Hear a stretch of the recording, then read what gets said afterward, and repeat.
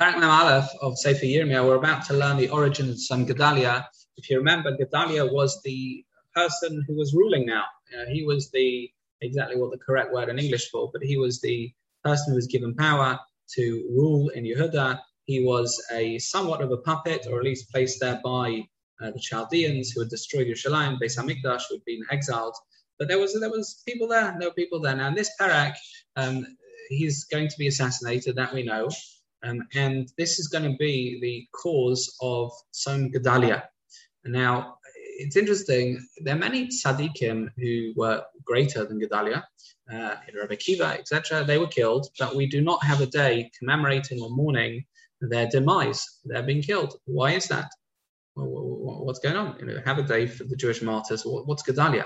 Yeah, he was killed by another Jew. It was very painful in Hanami. You're right. But why is there a Son Gedalia?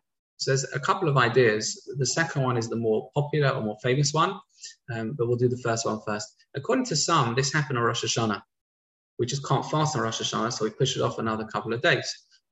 For people to kill another Jew on Rosh Hashanah of all days is a warning for us about what Rosh Hashanah should never become.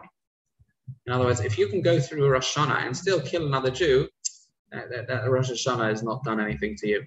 And therefore we fast straight after Rosh Hashanah to remind us of that. The more traditional explanation is, of course, that Gedalia's presence in Yerushalayim with some other Jews marked the final, not the final battle, but the roots were still there. The plant wasn't there, it had been cut, we'd been in exile, but there was something, the little foothold we had in Yerushalayim. Once he was killed and everyone ran away, that was it. Everything was cut down. Nebuch, and we lost our foothold. We had nowhere to rebuild from. This is the last thing, the last embers being snuffed out, and Golus was complete. That is what the Radak says, that's what the Rambam says, and the Shabura quoted as well. That is a traditional explanation of the sadness of Son Gedalia. Let's see how he was killed. So Yishmael shared a meal with Gedalia, and together with 10 men, Yishmael murders Gedalia and all the witnesses, ensuring no one was aware of his assassination. Meanwhile, 80 men arrive from Shechem. They offer up karbanos to the Beis Hamikdash, in the Beis Hamikdash, of course, only to discover that the Beis Hamikdash is no longer there. On the way they mourned. We actually learned some halachas about tearing and mourning over here, from here. Yishmael meets them at Mitzvah, and he kills them. He kills them as well. Unbelievable. 10 of the men bribe Yishmael to spare them. Yishmael, meanwhile, leads the remaining people into exile in Ammon. Remember, he was a puppet, Yishmael, of the king of Ammon. Yochanan found out about Yishmael's actions and ran after him with an army.